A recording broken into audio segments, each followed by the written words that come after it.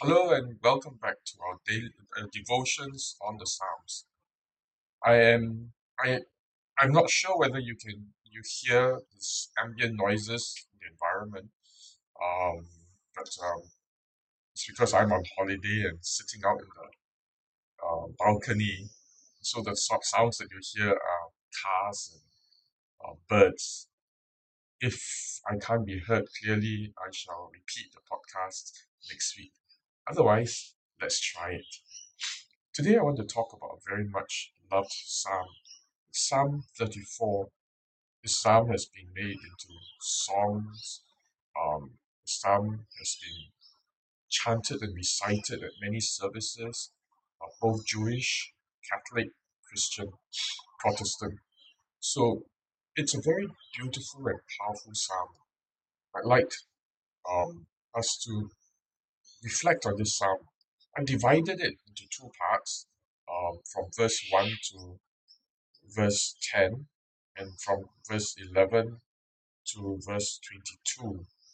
So for this week, this Tuesday, I shall do verse 1 to verse 10. Let's now listen to this psalm, Psalm 34. Let us pray. Father, thank you for the testimony of people who have tasted your goodness and know how good you are. Help us now as we reflect to allow this truth to sink into our hearts, so we may live out of the fullness of your love for us. I pray in Jesus' name. Amen. Psalm 34, verse 1 to 10. I will bless the Lord at all times. His praise shall continually be in my mouth. My soul makes its boast in the Lord. Let the humble hear and be glad. Oh, magnify the Lord with me, and let us exalt his name together. I sought the Lord, and he answered me. He delivered me from all my fears. Those who look to him are radiant, and their faces shall never be ashamed. This poor man cried, and the Lord heard him and saved him out of all his troubles. The angel of the Lord encamps around those who fear him and delivers them. O taste and see that the Lord is good. Blessed is the man who takes refuge in him. O fear the Lord, you his saints, for those who fear him have no lack. The young lions suffer want and hunger, and those who seek the Lord lack no good thing. This is the word of the Lord. Thanks be to God. The preface and introduction to this psalm says that this is a psalm of David when he changed his behavior before Abimelech so that he drove him out when he went away. The name Abimelech may have been confused in this story, in this psalm, with the name Achish. Both the event of David's madness and his encounter of Abimelech are found in 1 Samuel chapter 21. So it may be that Abimelech was mentioned as a whole to this story. What happened was that David was running away from King Saul after Jonathan had told him that his father was after his life. And so David and a few friends went to Abimelech. Abimelech was the high priest at that time. He asked for help for consecrated bread as well as for a sword. And Abimelech gave him the sword of Goliath. Now from there, David fled again, left this place and went to the territories of the Philistines. And there, King Achish of the Philistines heard that David had arrived. When he heard that David had arrived, he was feeling very threatened because what was described of David was that he had killed 1,000 Philistines. So David's reputation preceded him. When David found out that Achish had heard of his arrival and of his reputation, David was scared. So instead of going to confront Achish, he behaved like a madman. Achish, looking at his mad behavior, said, why do I want another madman in my company? Just throw him out. Achish then sent David away. This, of course, saved David. He did not have to join the Philistines, nor was he attacked by the Philistines. and he went on his way. As a result of this, David then wrote this psalm of praise.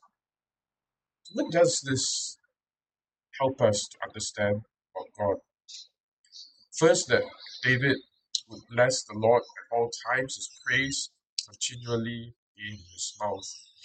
To bless the Lord is to think well, to bless someone, to think well of someone. And for David to bless the Lord was to think well of God. He had very positive thoughts of God all the time. He was conscious of God every moment of his life, whether it was waking up in the morning to the noise of family, to family squabbles, going to um, taking a bus to work and having a crowd, going to a workplace that may be a very pleasant workplace or maybe filled with office politics. Throughout the day, thinking good thoughts of God, knowing that God is with us. David was facing a terrible time. He was threatened by King Saul, threatened by enemies, the Philistines, whose people he had killed, whose soldiers he had killed. David was constantly living in fear, perhaps in danger, and yet David says, I will bless the Lord at all times. I know that God is with me, which is a very good habit to develop, to be thinking of God, good thoughts of God wherever we go, whether it is a happy time or a sad time, to know that God is with us. Excuse me, I've caught a cold too. Um, but the next one that David says is so important. My soul makes its boast in the Lord. Let the humble hear and be glad. Can you imagine if David had clung on to his reputation, as many of us might do, to hold on to our reputation? David had a great reputation for having defeated the Philistines, having been a hero of Israel. Here, Achish had heard of his reputation. It was something that David could boast about: his military prowess, his power, his ability to fight enemies. But instead he says, blessed is the man who boasts in the Lord. You see, if David's boast had been of himself, he would never have agreed or decided to behave like a madman. How undignified, how humiliating. He was a hero of Israel, behaving like a madman. I mean, it's a total loss of face, loss of dignity. Here was a king admiring him, though of course feeling threatened by him. And all that David would do was to act like a madman. It takes a lot of humility to go down that low. And many of us, I think, may not would not be able to do that, to let go of our reputations, to let go of all that we have, just to cling on to God and allow God to give us the inspiration to do something that was necessary. In this case, David, instead of thinking of how great he was, kept listening to God and believing that God was present and would help him out of his trouble. And so when he had the inspiration to act like a madman, David simply acted like a madman and gave God all the credit for it. It was because of that that David's life was spared. For many of us, we hold on to things that we can boast about, whether it is our position, whether it is our wealth, our intellect, our special abilities. And often these things hold us captive, though they may be our great achievements, we're held captive by them. There's nothing as good as being recognized by people. Here, David was being recognized by the king Achish. Achish was thinking, this is really a great man and so alluring. Have you ever had times when you were recognized by people? I think many of us would have to some extent. It feels wonderful when you walk into a room, people recognize you. whether it's just dignitaries or important people who recognize who you are and how good you are. I've had some of that. I've even had a time when I was out with my daughter. We were in Chinatown, and someone from a group of gangsters came running to me and said, Chaplain, Chaplain, how are you? Thank you, thank you. And I had bragging rights with my daughter, telling her, wow, you see, even gangsters recognize me, Chinatown. And all of this is quite intoxicating. I've received awards and all that. It feels wonderful. But you know, the biggest, not one of the biggest, really the biggest pride in life is a realization that God knew me by name. That God knew who I was. God cared for me. I'm not just saying this to be politically correct. You see, one day, um, after I had been a pastor for 9 years, I realized one great truth. You see, hitherto previous to all that, I had drawn close to God, but I always see myself as pleasing to God, trying to please God, trying to make God happy. But that one day, in 2002, I realized the opposite. That God was trying his best to please me. I mean, it really blew my mind. It seemed so presumptuous of me. It's, it sounds good to say I'm trying my best to be pleasing to God. But to think of this, that God is trying his best to please me, I mean, it just blew my mind. It sounded so theoretical. But what happened was that at some point when I was at my lowest, God just poured his love into my heart. And I said, God, each time that I said, God, I need to be loved again, I need to feel your love, there would be this bubbling over, this spilling over of joy and love in my heart. It was almost at will. Each time I asked God, I really feel down now. Can you tell me again how much you love me? And down deep in my heart would pour out rivers of street and fountains of water, bringing joy to me. And then I realized the truth of what Jesus said. Jesus said, which father among you, when his son asks for bread, will give him a stone? Or if his son asks for fish, will give him a snake? If you, being evil people, know how to give good gifts to your children, how much more will your loving Heavenly Father give to you? And to give the Holy Spirit to you. That day I realized that truth, that God longs even more than we ever could to bring joy into our hearts, to pour His Spirit into us, to please us. As it were. I realized then that it was not just my goal in life to be pleasing God, but it was God's goal to please me. And it just blew my mind. Doesn't mean then that whatever I ask, God will give, although He says that, but it's out of His love for me that everything that He gives to me is out of His love for me. That made all the difference in my life. No other great encounters, no other great experiences of being recognized by people mattered so much as to know that God is looking out for me all the time. But the truth is that it's not just for me, it's for all of us. That God looks out for you, not to judge you, um, not so to see whether you're pleasing to Him, but rather to please you, to bring joy, happiness into your life. Therefore, the psalmist then continues and says, oh, magnify the Lord with me, let us exalt his name together. It is a corporate thing. It is saying, come, all of you, let's join in together. Know this God of ours.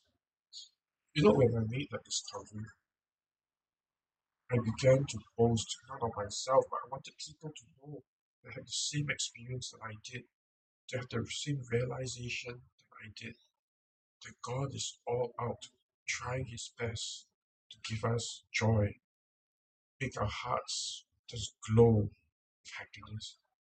That became my new uh, new occupation, preoccupation, I might say.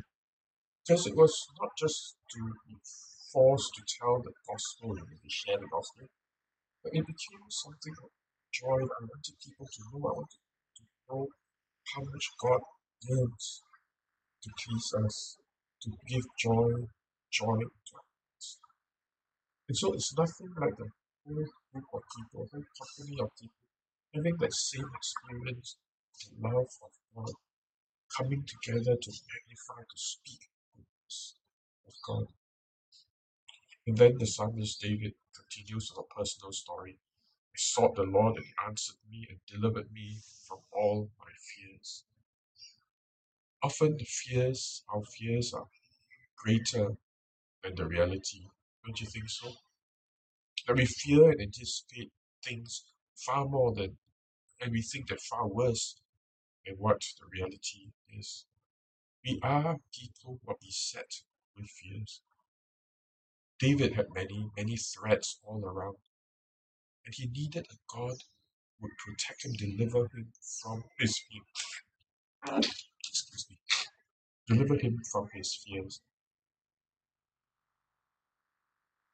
I too was full of fears.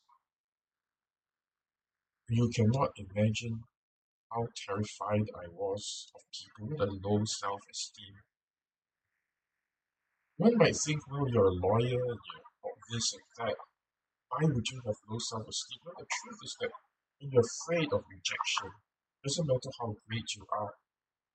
But I was so terrified of talking to people. Um, the reason why I was so silent in my early days, that was when I was in my 20s, was that I was afraid that I would say something that would make people think that I was stupid. And I had many other fears. I was afraid of rejection. I was afraid that if I got to meet someone, they would reject me for who I was. Indeed, I kept telling myself, hey, but you're a lawyer now, you're big time, you're better than most. And that only made me fear even more that I would expose myself as not deserving any accolade, that I would just show myself to be dumber, to be real dumb. So I kept quiet, I did not join in with friends. I was in the church choir, and remember whenever we had fellowship time and people would gather to play games, I would avoid it. My main reason was that I was afraid of making a stupid move in my game, saying a stupid thing in my conversation, and therefore be rejected. Fears bring different reactions to different people. For some, like me, it was fear of rejection, making me withdraw to myself. To others, it may be a fear of future, of a lack that makes us grasping, makes us a fear of losing control, that makes us want to control and manage the lives of others to make sure that our circumstances go exactly as we wish. But we are very much governed, dictated by our fears. And then that day when I discovered that God yearns to please me, that God yearns to love me, I realized that that was the end. I did not need to fear rejection anymore. If I was special to God, if I meant everything to God, why would I fear if people rejected me? Why would I fear if people thought I was stupid? Because if God loved me so much, that was good enough for me. And then I realized that the opposite of fear is not courage. The opposite of fear really is love. Love, perfect love, casts out all fear. I realized that day that when I allowed God to speak His love, to show me how much He loved me. Remember, I was saying, whenever I said to God, God, show me how much you love me, I would feel that bubbling over in my heart. Each time I needed to feel loved by God, I just say to God, God, let me know how much you love me. Each of us will have different experiences of God expressing His love to us. For some, it's a daily discovery that good things happen to us. The daily discovery that when we pray and bring our problems to Him, God solves our problems. The God in various ways displays His love for us. And then when I felt so deeply loved by God, I began to lose my fear of rejection, began to lose my fear of loss of control. I began to come out of my shell. You know, preaching and having my sermons recorded was a terrifying thing. But yet I began to realize that I'm so deeply loved by God, I can actually do crazy things because you're loved by God. In fact, when I had that huge overflow of love from God, I really did crazy things. One day, at a seminar, was the speaker was someone I really hated, and but was someone I really disliked. Anyway, in the middle of that seminar, Holy Spirit told me, Ming, go say sorry to him. And I was like, crazy God, this guy hates my guts and I hate his guts. What do you mean by going to say sorry to him in the middle of a seminar? The Holy Spirit again said to me, Ming, just go and say sorry during the break. And I was looking for excuses. At the break, I was saying, well, if he's talking to someone, too bad. But this guy was just standing there alone, and the Holy Spirit again said to me, Ming, just go say sorry for all the problems and trouble you've caused to me. So I picked up courage, and it was so much more of the love of God filling my heart. I went up to him and said, Sir, I'm very sorry for all these years when I showed disrespect to you. And that man was surprised, but he held my hand and said, thanks for apologizing, thanks for coming, making a move to come to me. Eventually, we became friends. But it was unbelievable actually, just experiencing the love of God that made me lose my fear of rejection, my fear of looking stupid, going up to this man to apologize to him. But that's the thing that God does for us when He pours His love into our hearts. And so in verse 5 it says, those who look to Him are radiant faces, never ashamed. Verse 6 says, this poor man cried, and the Lord heard him and saved him out of all his troubles. You know, all of us are poor men and children. We long to be loved by God. And God is saying is that whoever you are, whatever you have done, just cry out to God and ask Him, let Him know, let you know how much He loves you. Verse 7, the angel of the Lord encamps around those who fear Him, delivers them. God actually gives us bodyguards, guardian angels, if you will, who then journey. And then verse 8, oh, taste and see that the Lord is good. Try it. Because when you ask God to pour His love into your heart, to show you how much He dotes on you as a father, you will indeed discover His truth. I remember a friend of mine who asked me, what do you really want? And I said, one of the things that I've always dreamt of was to go overseas to study, go to the States and study. But now as a pastor, first of all, I don't have the money to go. Second of all, I've got family, I've got daughter and a wife. Um, and he said, so just ask God. Ask God to tell God that you would really love to go to US to study. And I said, okay, I'll ask. He said, yeah, God says freely ask. Ask for the money, ask for the opportunity. So I did. And the family ended up in the States for 2 years. In fact, my wife and I both ended up studying and had a great time in our lives. But what is true then is when the psalmist says, taste and see that the Lord is good. Taste and see that God really loves you, that God really dotes on you. Let Him show it to you. I'd like to end with this verse 10 that says, the young lions suffer want and hunger, but those who seek the Lord lack no good thing. That God truly provides for us. You may have heard some of my sharing about when I was working in prison fellowship. Um, we were always short of money in a sense. My salary was paid by Methodist Church, but I had a team of 20 workers, and we had to look for money. When I took over the organization, you see, we were already flat broke. What was worse was that we had taken money from designated funds. And that's actually against the law, and I was really worried of running an organization that had taken $60,000 from a designated fund. And so that was early in my time, just taken over prison fellowship. And I was one day just walking down the road and telling God how scared I was. I was saying, God, auditors are coming, and when they see that we have eaten into our designated funds, we're all going to end up in prison. Say, God, but where can I find the money? Our organization is so unknown. No one knows us, and no one wants to give us money. And as I was lamenting to God, I received a phone call. It was from a lady, and she started with, "Hi, is this Reverend Chiu?" And I'm like, "Yes." She said, "Is there any need that you have for money?"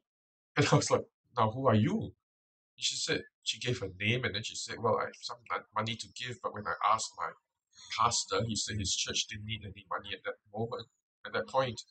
And then he said, "I heard that this guy who's just taken over prison fellowship, he may need some money.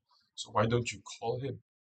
I mean, it blew my mind because I don't know of any pastor when offered money would say, "Well, actually, I don't need the money. Why don't you call someone else?"